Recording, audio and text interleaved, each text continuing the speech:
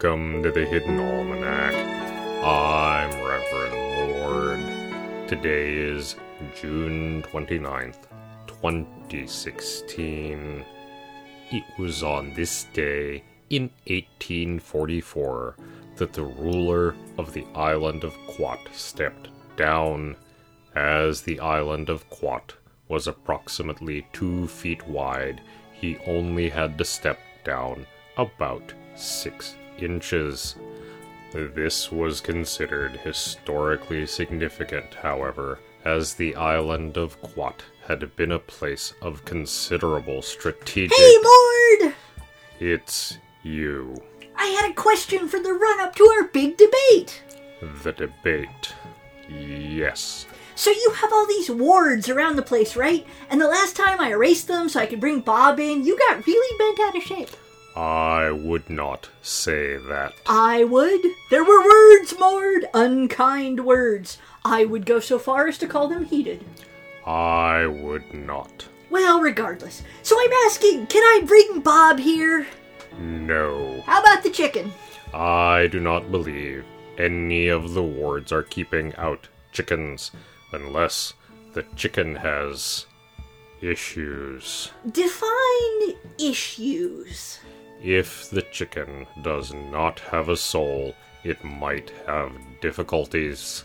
Do chickens have souls? I mean, normally? Most definitely. All animals have souls. The more primitive species have a fragment of a great collective soul rather than an individual one, of course. Bees possess but a tiny spark of the great hive soul, for example. What about flatworms? There are 7 great flatworm spirits. This seems excessive, but I am not in charge of the universe. What about cockroaches? You do not wish to know about cockroaches. Probably not. Okay, so assuming that Phil's chicken has a normal chicken soul. A chicken holds a part of the great flock soul within it, but in practice, it is the same, unless it has sold it or otherwise compromised it. Wait, can a chicken even sell its soul if it's part of a great flock soul? You are treading on the edges of great mysteries, Drom. I would be careful. You don't scare me. I know. It is part of the reason we are... We're what?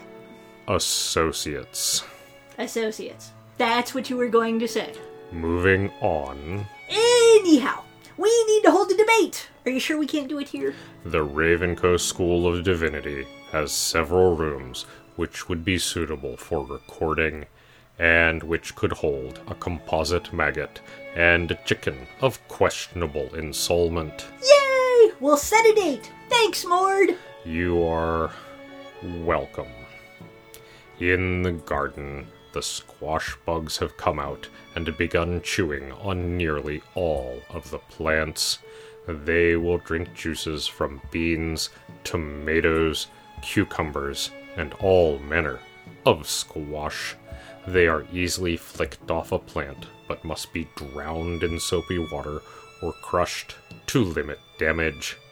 It is a grisly task, which is why we make the interns do it. The Hidden Almanac is brought to you by Red Wombat Tea Company, purveyors of fine and inaccessible teas. Red Wombat. We dig tea. Also brought to you by the Great Debate for District Court Judge. Yay! Chicken versus used car revenant. Be there or be elsewhere doing something better with your time. That's the Hidden Almanac for June 29th, 2016. Be safe and stay out of trouble.